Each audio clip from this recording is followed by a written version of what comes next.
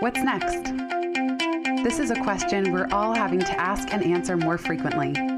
I'm Jenny Blake, your host of the Pivot Podcast and author of Pivot, The Only Move That Matters Is Your Next One. For show notes from this episode, visit pivotmethod.com/podcast. If change is the only constant, then let's get better at it. Here we go. Hello, everybody. I am overjoyed to be here today with my dear friend, Neil Pasricha. Neil and I met back in February 2010, February 21st to be exact. He was doing a blog called 1,000 Awesome Things, and he reached out to say, "Hey, Jenny, wow, what a great site." I was doing Life After College at the time. He said, "I'm really, truly, amazingly impressed. I just started following you on Twitter." And you know what's funny about that email that he sent in 2010? I about fell out of my chair because I knew about Neil and his work at 1,000 Awesome Things. He has such a delightful writing style, an incredible mind. He's the best-selling author of 5 books, including the Book of Awesome, The Happiness Equation. Both of them have together spent over 200 weeks on the bestseller lists and have sold over 1 million copies. Now he's hosting the award-winning podcast 3 Books, where he's on a mission, a 15-year-long quest to uncover the 1,000 most formative books in the world. And Pivot listeners, you're going to love this. He releases new episodes on the new and full moon each month. So I just think that's such a great idea. Today, we were going to talk about his latest book, You Are Awesome, 9 Secrets to Getting Stronger and Living an Intentional Life. But hilariously, before we hit record, Neil said, "You know what? Can we just not talk about the book at all?"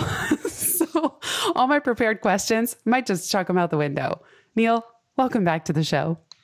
Thanks so much for having me, Jenny. And I can tell, I forgot that it was February 21st, 2010 or whatever, but I can tell we've been friends a long time because you're the only person in this entire media junket I'm doing for You Are Awesome who has not asked me how to pronounce my last name. You're literally the first person who has not asked me how to pronounce my last name or mispronounce it just without asking.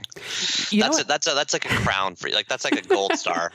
I mean, you're my pal. You know what else that means, Neil, is that February 21st, 2020 is our 10-year friendiversary.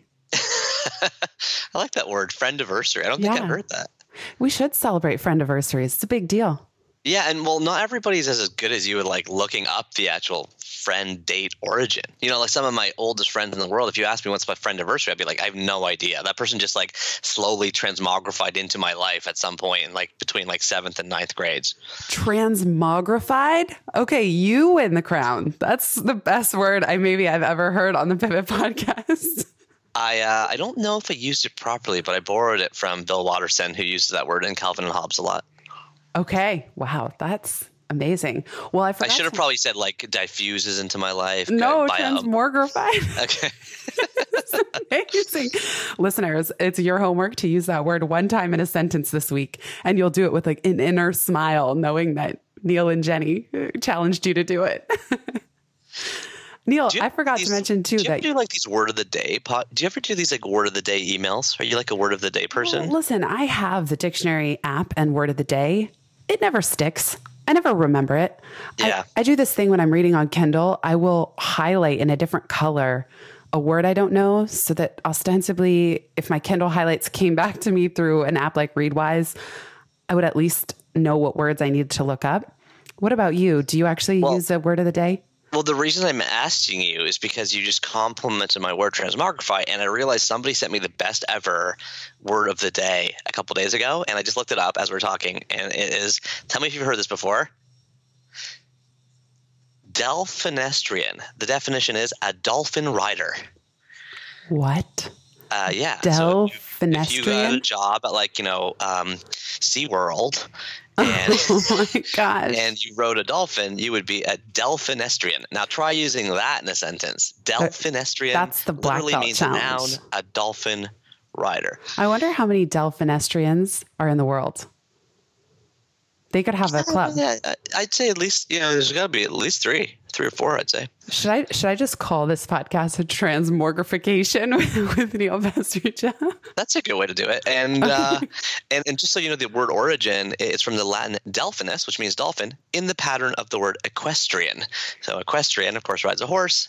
A delphinestrian rides a dolphin. Well, I just released a Pivot podcast. Now, of course, we're way off topic. We're only 2 minutes in. You would be surprised. Actually, one of the most recent episodes is what horse whispering and entrepreneurship have in common. So why not pivot over to dolphin riding? I love it. Can you also give us the official definition of transmogrify, just like, and the word origin? Since I'm already hanging out at the dictionary. And while you pull that up, Neil was also an early guest on this Pivot podcast, episode 44. It was, I'll tell you right now, the episode is called Want Nothing, Have Everything, The Happiness Equation. It was one of our most popular episodes. Neil still gets emails from listeners because he gave his email address at the end of the show. So if you want to listen to that one, it's pivotmethod.com/44. And you can listen to my embarrassing audio quality, probably my awkward interviewing style. Neil and I, although we've been friends 10 years, we mainly catch up by doing Pivot podcasts. So, or episodes for him too. But it's the best way to catch up. But yeah, and transmogrify means, it's a verb. It means, here you go, I'll play it for you. It means transform in a surprising or magical manner. I love that definition. The example is the cucumbers were transmogrified into pickles. Can you read that definition again? Because I love that. The cucumbers were ultimately transmogrified into pickles. The part about magic transformation. Oh, transform. So transmogrify means, it's a verb. It means transform in a surprising or magical manner. Is that not a freaking great word or what? That sounds really like a cool theme for 2020. Well, we've hammered it into everyone's heads because I think you're supposed to say a word like 12 times to remember it. We've accomplished that already. Oh my gosh. Neil, when you give your email at the end of this episode, let's hear back from people in 6 months if you ever forget the definition of the word transmogrify ever again. I don't even know if I'm saying it correctly. You're saying it perfectly, but there's just no R, I think. So it's like Transmogrify. Transmogrify. Yeah, there's one R, but not two R's. Transmogrify has kind of like a Lord of the Rings slant to it. Yeah, and I'm pretty sure it says it's from the 17th century of unknown origin. Transmogrify. So. Okay, sorry everyone that I said it wrong. So Neil, I think it's really funny, but also very interesting how you told me before you record. Listen, and you even said to another mutual friend we have about his podcast that you're happy to go on as long as you don't talk about the book. And in contrast to, I asked Hal Elrod, author of the Miracle Morning, who was at this Inside Author event that Amazon was putting on a couple years ago. And I actually raised my hand in that room and I asked him, Hal, do you ever get tired of talking about your book? He had been on like 350 or 400 podcasts. And he told me, no, every podcast interview is fresh. I love my book like I love my kids. And I'm happy to talk about it 400, 500 times. And at that point, I had probably done, in the span of 3 months, maybe 50 interviews for Pivot when it was launching in 2016. And I was kind of maxed out. Like, I just did not want to explain the Pivot method even one more time. And I remember taking a break, a couple months off of being interviewed. And so what do you think it is that creates that split where some people are happy to talk for the next 30 years? And then you and I will be like, really? Can we just jam? Can we just riff? Yeah, well, I think it depends how you think of yourself, right? So I'm trying to lean into sort of my artist identity, and that means that I have quit my full-time job since last time we spoke on Pivot. I am now, my hair is a lot longer and wilder. I'm like just literally trying to put my mind in a place where I get to spend time with thoughts. I get to play with thoughts. I get to read whatever I want. I get to walk. Like yesterday, I wandered around Toronto all day. I just wandered around all day. I do that one day a week. I call it an untouchable day. Yes, it is a chapter in the new book, but more importantly, it's just a way to kind of keep my thinking fresh. So here's the thing.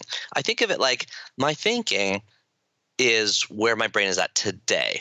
My books, are where my thinking was at literally a year or two ago, because by definition I was writing the book then, right? And then my speaking is kind of where my thinking was at maybe 3 or 4 years ago, because the books have to congeal into a presentation that can be funny. And, I always say 3 E's: entertaining, educational, and empowering.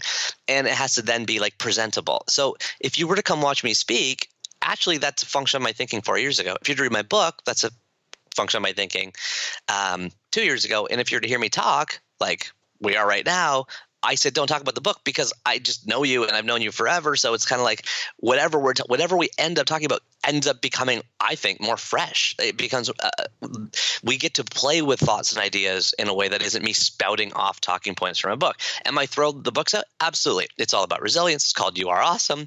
We actually changed it. We actually changed the subtitle hilariously since the one you just read. So now it's called How to Navigate Change, Wrestle with Failure, and Live an Intentional Life. Yes, I'm spending all my time right now talking about the book, but because it was you and you said mutual friend, it's like with people I know super well, I'm just like, let's just talk about whatever you want.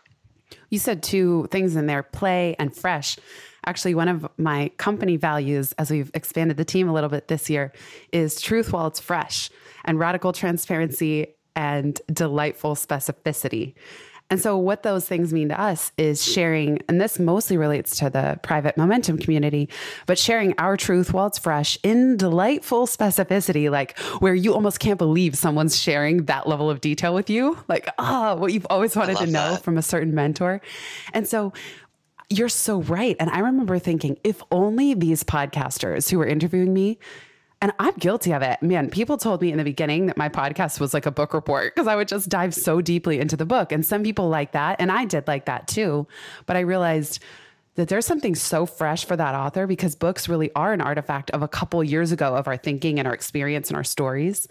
And then there is so much freshness that's happening right in the moment that people just don't yet know, or they don't know how to ask about it, or they don't know what to ask, but it's right there. And those authors are actually so much more excited about those new things. At least you and I, we can speak for ourselves. Yeah, I think that's exactly it. And it's no slam on books, because still to this day, my favorite thing to do is spend time in bookstores. And you mentioned I have a podcast about books. I have a book club. I literally spend all my time reading. Like I'm obsessed with books. It's a long story, but I ended up talking to Malcolm Gladwell's assistant recently, and I was like nervous because I was about to interview him for my podcast, and I was like, what's he like? I'm all stressed and stuff like that. She's like, no, don't worry, he's pretty chill. He just mostly sits around reading all day. And I was like, what? She's like, yeah, he just sits around reading all day. That's all he does. And I was like, oh my gosh, like that's it. Living the He's dream. figured it out. Yes. That's the dream, right? And then I taught him about it, and it's like his career goal is to. I don't know how you articulate your career goal, Jenny, but like his career goal is to be left alone. Oh, I can relate so much. I mean, I must read for 2 or 3 hours a day. Honestly, one of the reasons I'm scared to have kids is that I'll lose my reading time. Wow. You can tell me I'm crazy, but there's a podcast called Moms Who Don't Have Time to Read Books. Oh, there is. Yeah, it's based in New York. Zibby Owens runs it. It's a great podcast, and it's like about. So what I'm trying to say is I'm trying to like calm your fears, because clearly the podcast is for moms who don't have time to read books, and they do make time. My wife Leslie is a mom of 3 boys, age 5 and hours. She reads.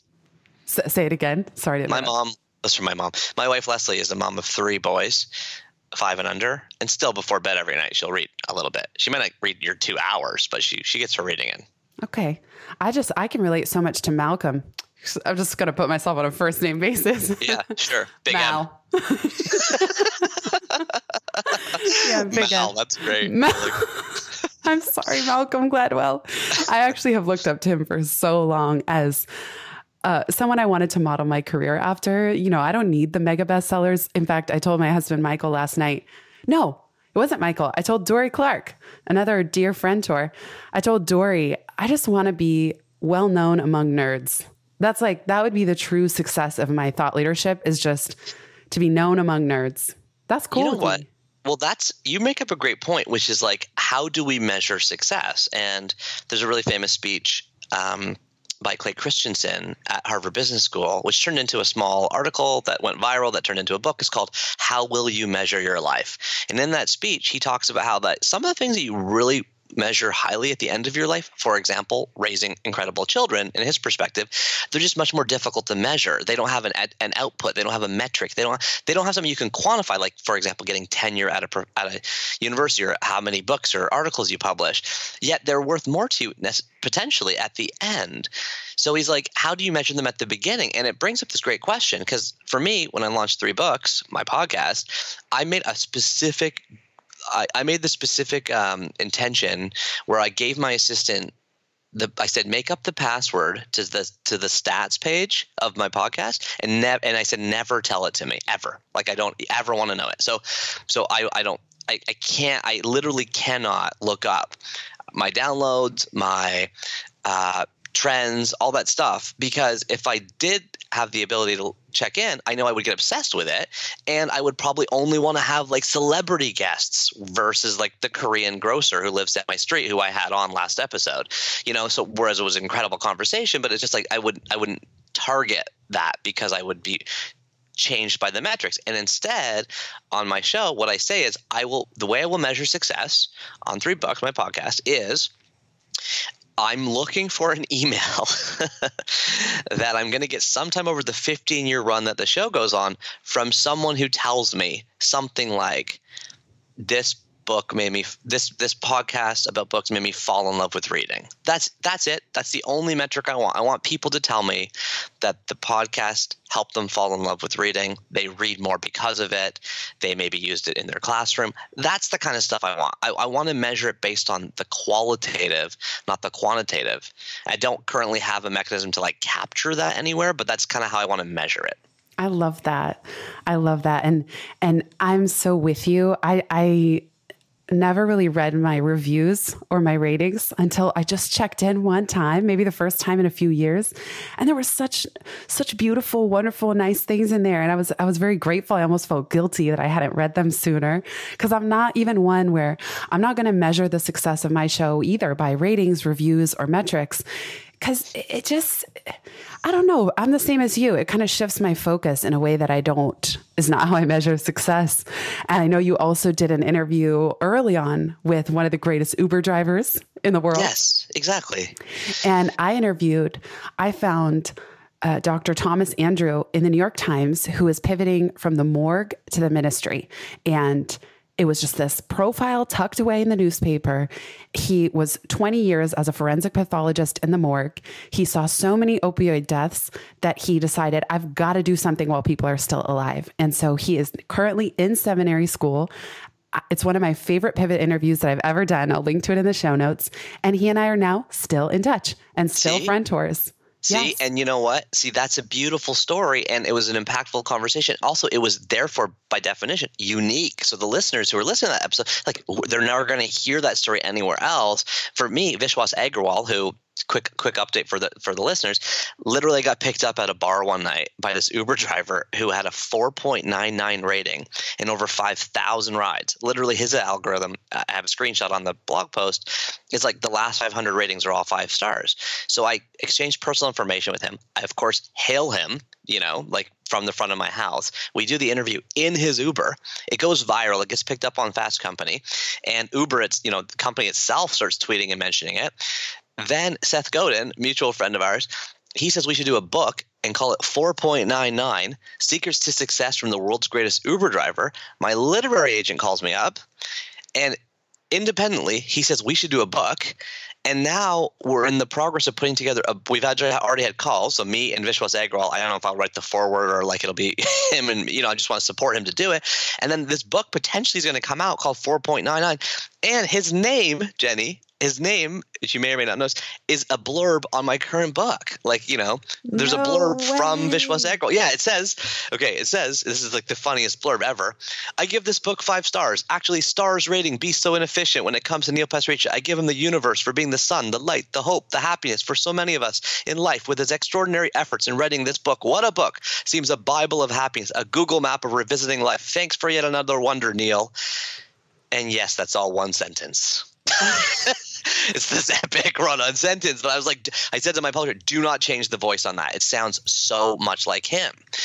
And it's turned into a great conversation and a great relationship because I'm not measuring how many downloads it would have, and it turned into, of course, a great show. But the thing about this stuff that I want to also just throw in here is we can always get better at this because the world is constantly going to, the magnetism of the world right now is constantly going to force feed you data. How many likes on your photos? How many, friends do you have on? How many connections do you have on LinkedIn? How many friends do you have on Facebook? The way we are best monetized for our tech overlords is by constantly comparing ourselves to others and trying to scrappily get bigger and better. Unfortunately, it leaves us in a constant state of anxiety, but we have to be smart enough to just see that world that we're being pushed into, that echo chamber, and move out of it. And I'll give you an example.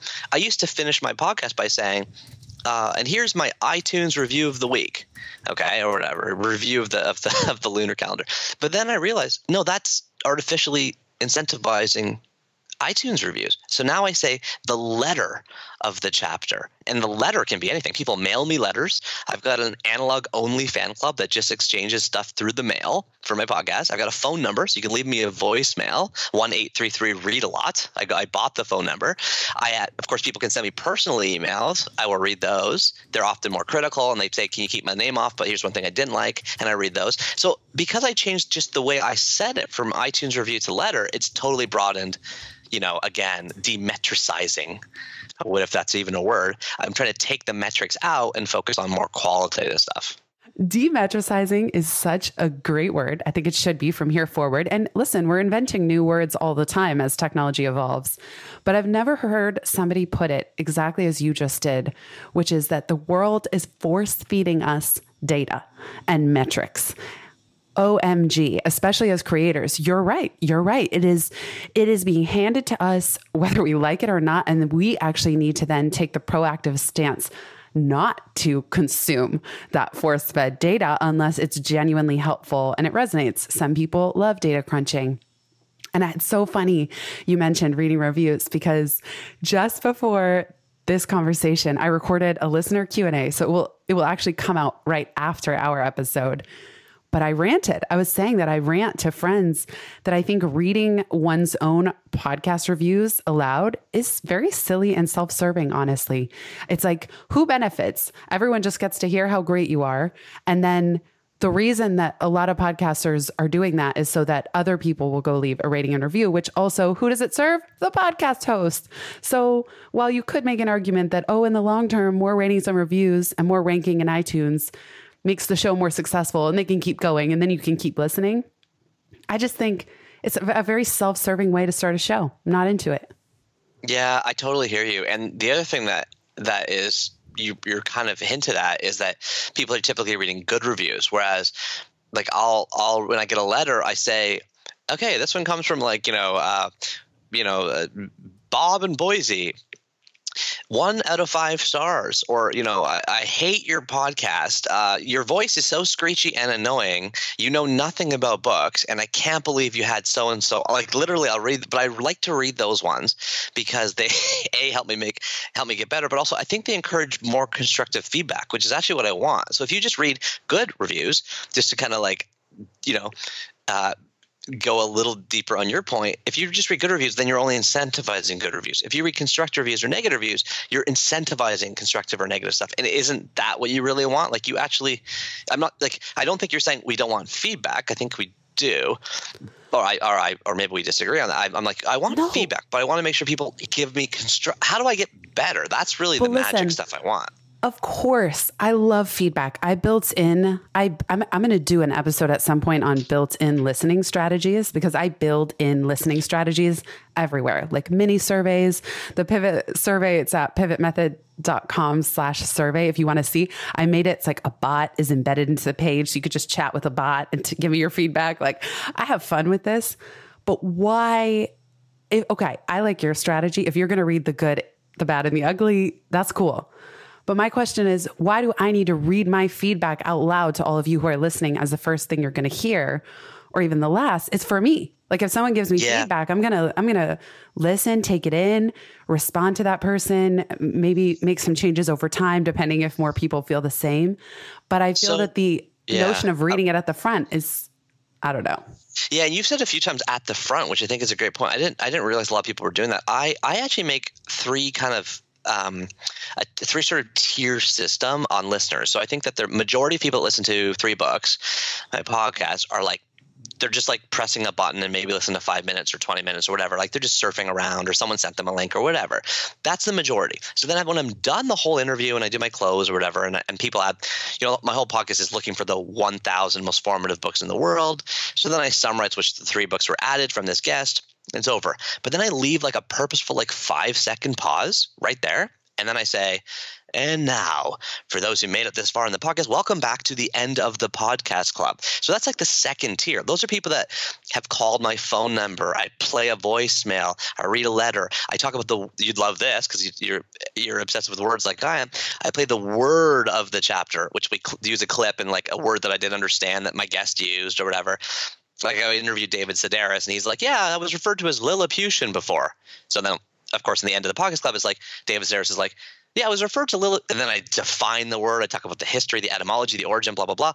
And then it's closed. But here's the other thing. If you call that phone number, 1-833-READ-A-LOT, you're given a special password that you have to enter into a secret website that you then get an address and you can mail me $20 in the mail, like cash. And then you get invited. And I won't say too much more about this, but then you get invited to an analog only fan club related to my podcast, which the only way we can communicate, I don't have people's email addresses. It's just through the mail. I send people like stickers and books and bookmarks and all this stuff, but it's like a third tier. So what I'm doing is, yes, it's a bit self-serving, but it's also you keep opting in the more you listen or if you call, and you can keep going deeper and deeper into like this sort of crazy fandom I have for finding the world's most formative books. You can go as deep as you want with me, I mean, that's just so you, and it's so fun. It's such like a little adventure with Easter eggs. It's almost bringing to mind a Rube Goldberg machine. Like you push this and then it goes here and then this happens. It's just so delightful. It's so playful. Well,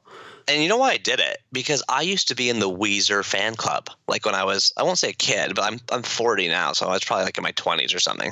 And I remember like the girls that ran the Weezer fan club, and they like, they put together these like cutout things and they like sent me special messages. And I loved being in this like exclusive fan club for like Rock Band.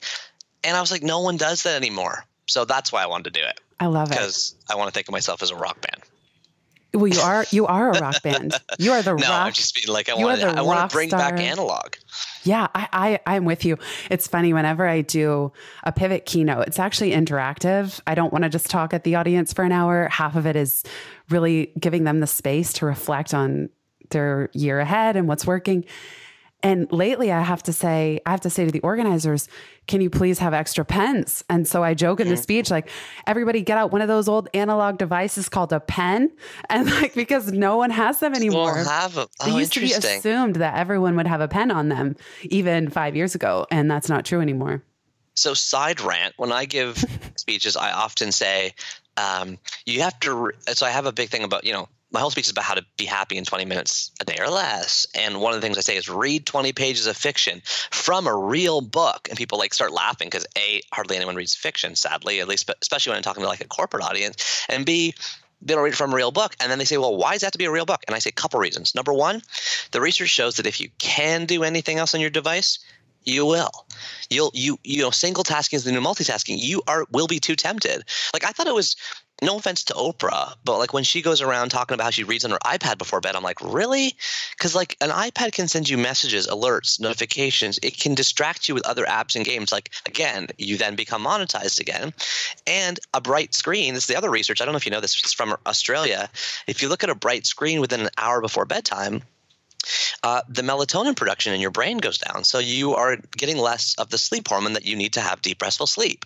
So yes, it has to be a real book on real paper. Mm-hmm. We already have 11 hours of screen time a day. We don't need more. And it has to be on a thing you can single task on, which is, again, back to a real book. So I'm like pretty hardcore on that. I of course, understand people that are like, well, I need an audiobook and I need, my Kindle has like the special setting and I really don't do anything else. Okay, I get it. But I'm just saying, like, I'm like still hardcore, 100% real books only. Oh, I love real books, and I do read many. I will say the settings on my Kindle, I have the lowest brightness all day long. And then I always have my iPad in airplane mode. So actually I have made my entire iPad in airplane mode. It's like basically is just a reading device. A Kindle. Yeah, it's a reading device. No messages. I didn't even set up text messaging on the iPad. I don't have any nothing. It's in airplane mode all day. Okay, so you're that's the like, only way I'll like read a Kindle. I'm going to use you as the example. People say, well, how do I do it? I'm like, okay, this is how. The other thing, though, about reading is I'm often trying to convince people to read over, watching TV or watching movies. Like my argument is kind of towards reading as a thing. Oh, yeah. And I don't know if you know this research is from Emory University. The results were published in the Annual Review of Psychology back in 2011. They did MRI scans on people. Turns out when you read fiction, especially literary fiction, like all the mirror neurons in the brain, the parts of your brain responsible for empathy, compassion, understanding, they light up. And when they do MRIs, it turns out that language centers and parts of the brain that they didn't even know you used when you were reading are lit up even the next day. It turns out like even your smell centers are lit up. Like if you read the word cinnamon or you read the word leather, your brain lights up. Whereas if you watch TV or watch a movie, somebody else is the director of that. Somebody else is choosing the characters, what they're wearing, what it looks like, what the set looks like, what it sounds like. So you don't have to use as much of your brain. It makes so much sense. It's super obvious. Like we all know reading is good for you. But that study I thought was quite impactful. Like when you look at brain scans, way more of your brain's being used after you read. But does it have to be fiction? Well, it doesn't. So here's the thing. They've only done this study on fiction, and especially literary fiction, is because a reader lives 1,000 lives before he or she dies. A man or woman who never reads lives only one. I don't know if you've heard that quote. It's from Game of Thrones. But the idea is that what we're really doing when we're reading is slipping into another consciousness, right? You're a different gender in a different part of the world, in a different, time period.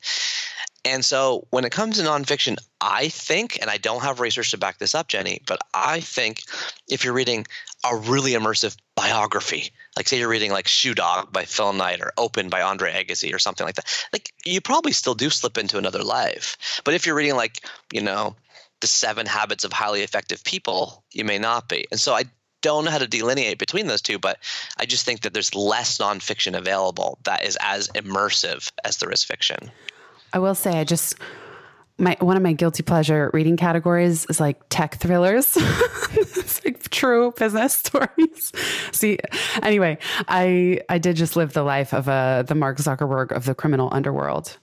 That was very fascinating. Yeah. See, that's the thing. It's just like putting you somewhere that you're not, right? And then you grow, of course you grow empathy and compassion, understanding, because you're now typically reading about someone whose life is either worse than yours or has struggled through something that's more difficult than you've gone through. Yeah. You make a great case. I have to say, not so much empathy for this kingpin I was reading about, but the other thing I want to say, sometimes the reason I read Kindle, like in the morning, my brain is very active and I like underlining and highlighting. If I wake up before sunrise, I'll read a little on my Kindle. And then if I'm in bed and the lights are out and I don't want to have a book in my hand, that's the other time. Yeah, this is interesting because for a long time, Leslie, my wife, would lie beside me at night and I would put on like a red reading light to read, like a camping light, but on red because the infrared setting is supposed to be a little bit better than the bright light. Having said that, I have now been able to successfully convince her to sleep with an eye mask, and that has done 2 things. One, her sleeping is much deeper, and I can read with an actual lamp on, which makes me a little bit happier. This is going back to the Uber driver, which I didn't even get to comment. I just absolutely love how his story is unfolding. And after connecting with you and Seth and OMG, like the agent, I wonder, how long has he been at it? Has it been 10 years yet?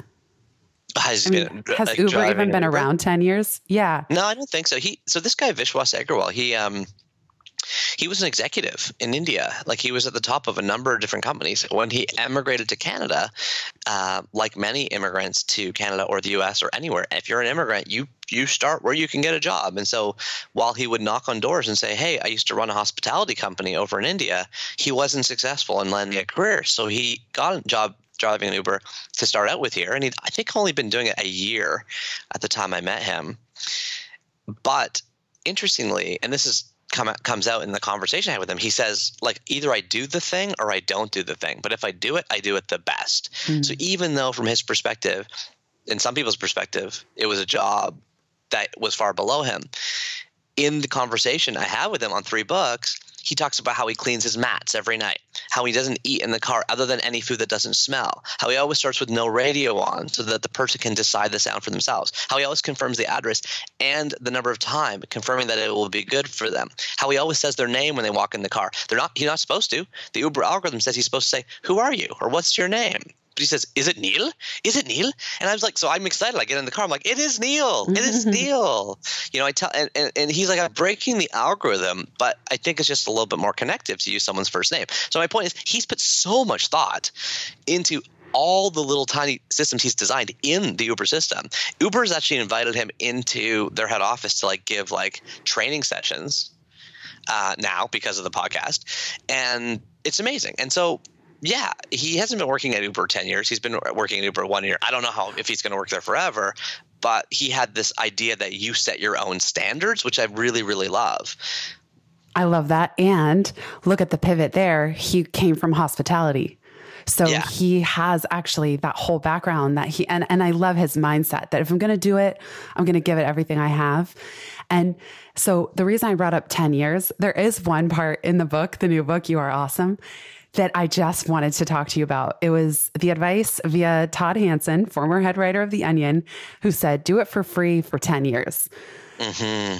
I think a lot about this, and it's almost a reassuring phrase to myself that it's 10 years to an overnight success. You know what I mean? And I just wonder how this advice resonates for you, how you apply it. Sure. Well, basically, just to give the listeners a tiny bit of context. So Todd Hanson was one of the first editors of the comedy newspaper, The Onion. And, a lot of people want jobs like that, right? Because you're getting to write jokes for a living. And so he was interviewed by a guy named Mike Sachs in a book called And Here's the Kicker, a series of interviews with comedy writers. And he said, he's often on panels or whatever, and somebody puts up their hand and they're like, well, how do I get paid to write jokes for a living? Because people's presumption when they see someone successful is typically that they're seeing someone who just got lucky. People I've talked to Frank Warren about this a lot, and he runs the blog postsecret.com. People are always like, well, great idea. You're so lucky you thought of that idea to collect anonymous postcards, confessions. Great idea.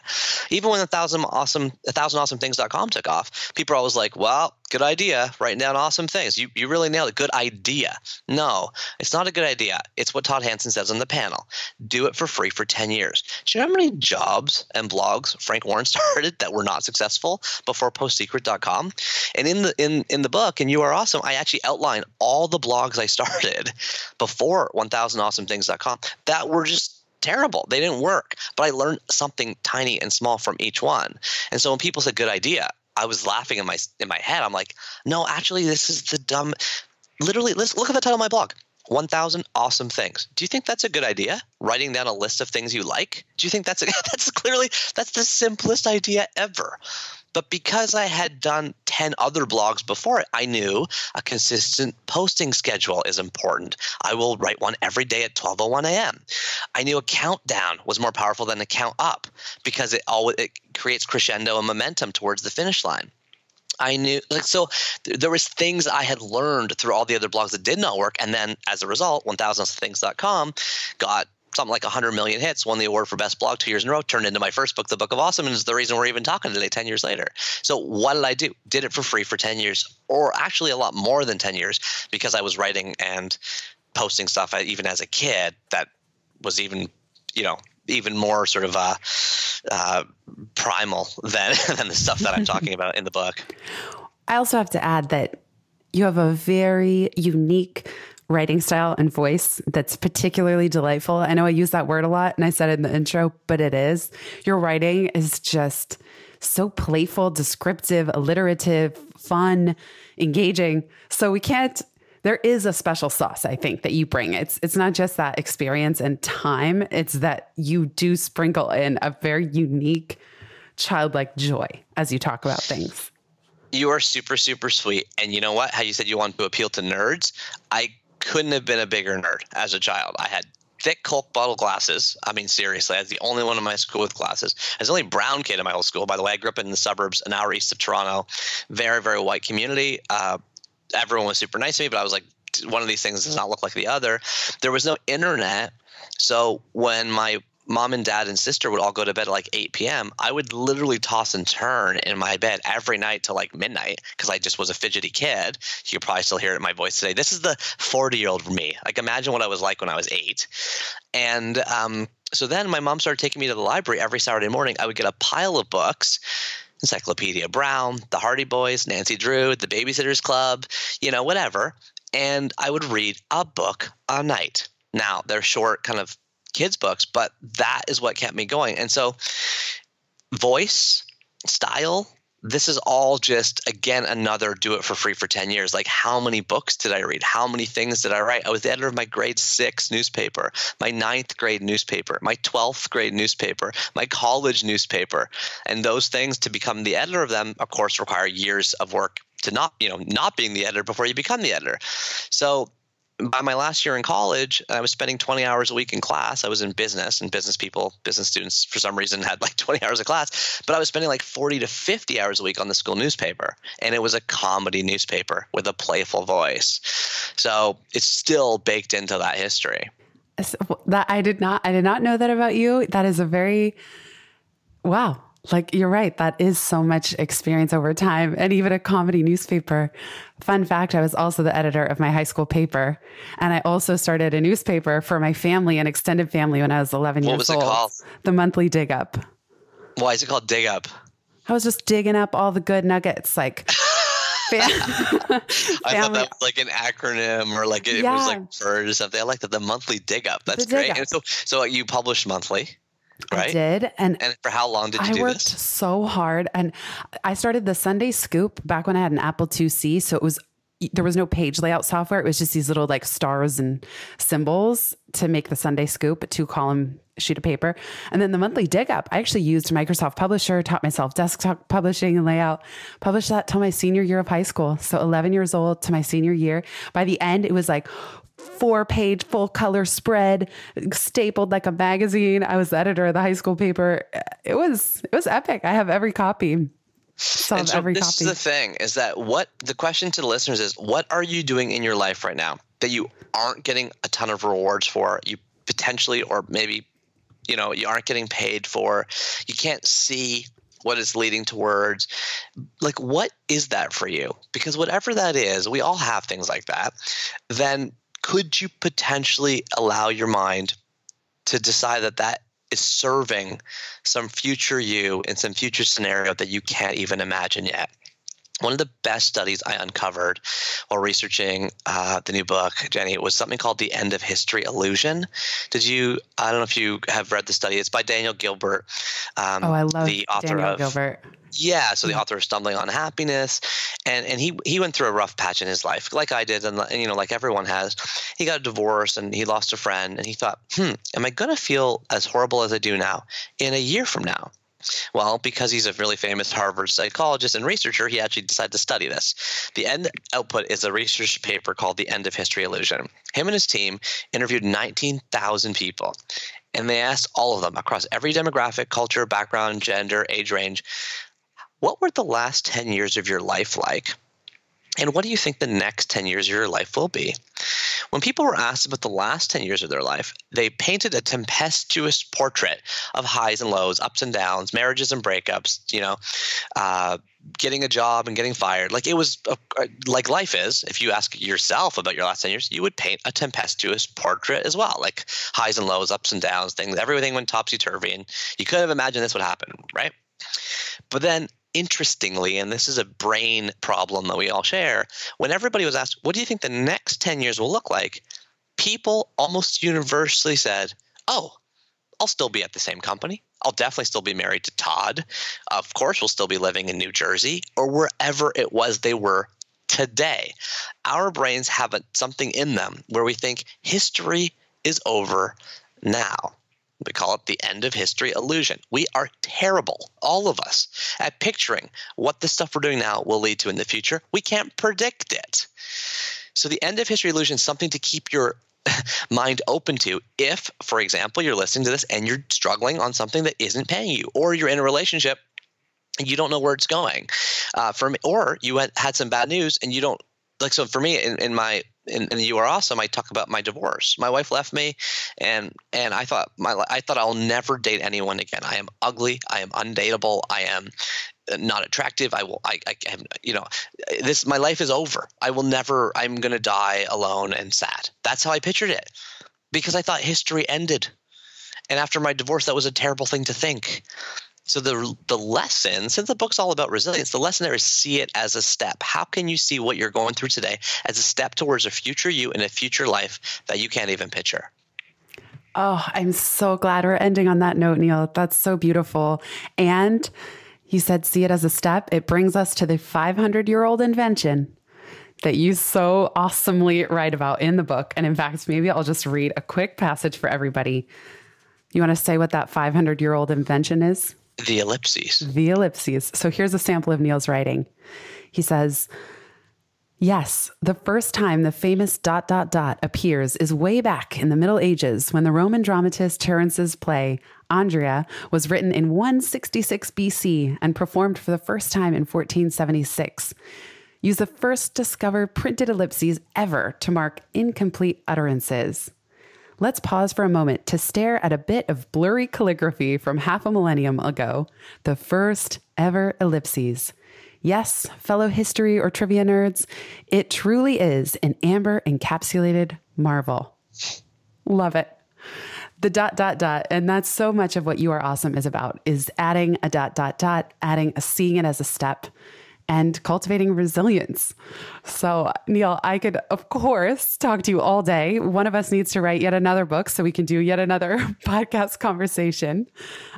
This has been such a delight. I just love the way you showed up today, even before we hit record, and just said, can we just talk about whatever you want? I think it makes it more fun to have a conversation. Yeah. I'm like you. I always prepare like 100 questions. And then like afterwards, I'm like, oh, I wonder what they would have said if I didn't follow my script. So now you know, this is an unscripted conversation. That's what came out. 100%. And can you please let listeners know where they can find you, keep in touch, and enter the Neil Pasricha fandom? Every single thing is available at my website, www.neil.blog. So just neil.blog.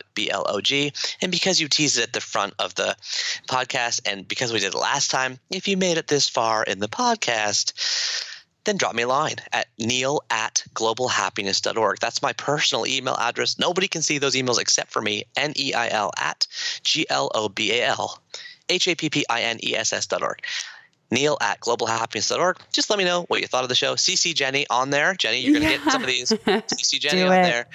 And then let us know a piece of thought, piece of feedback, anything you want. You can CC me, Jenny, at pivotmethod.com.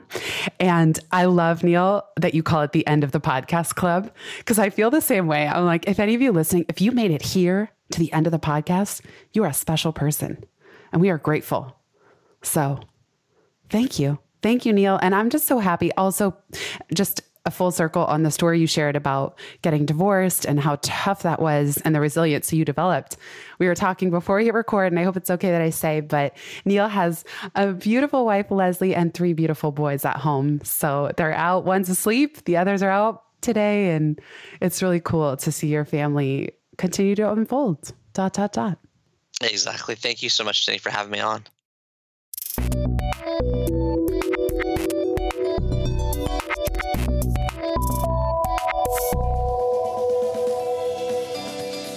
Thanks so much for listening to this episode of the Pivot Podcast.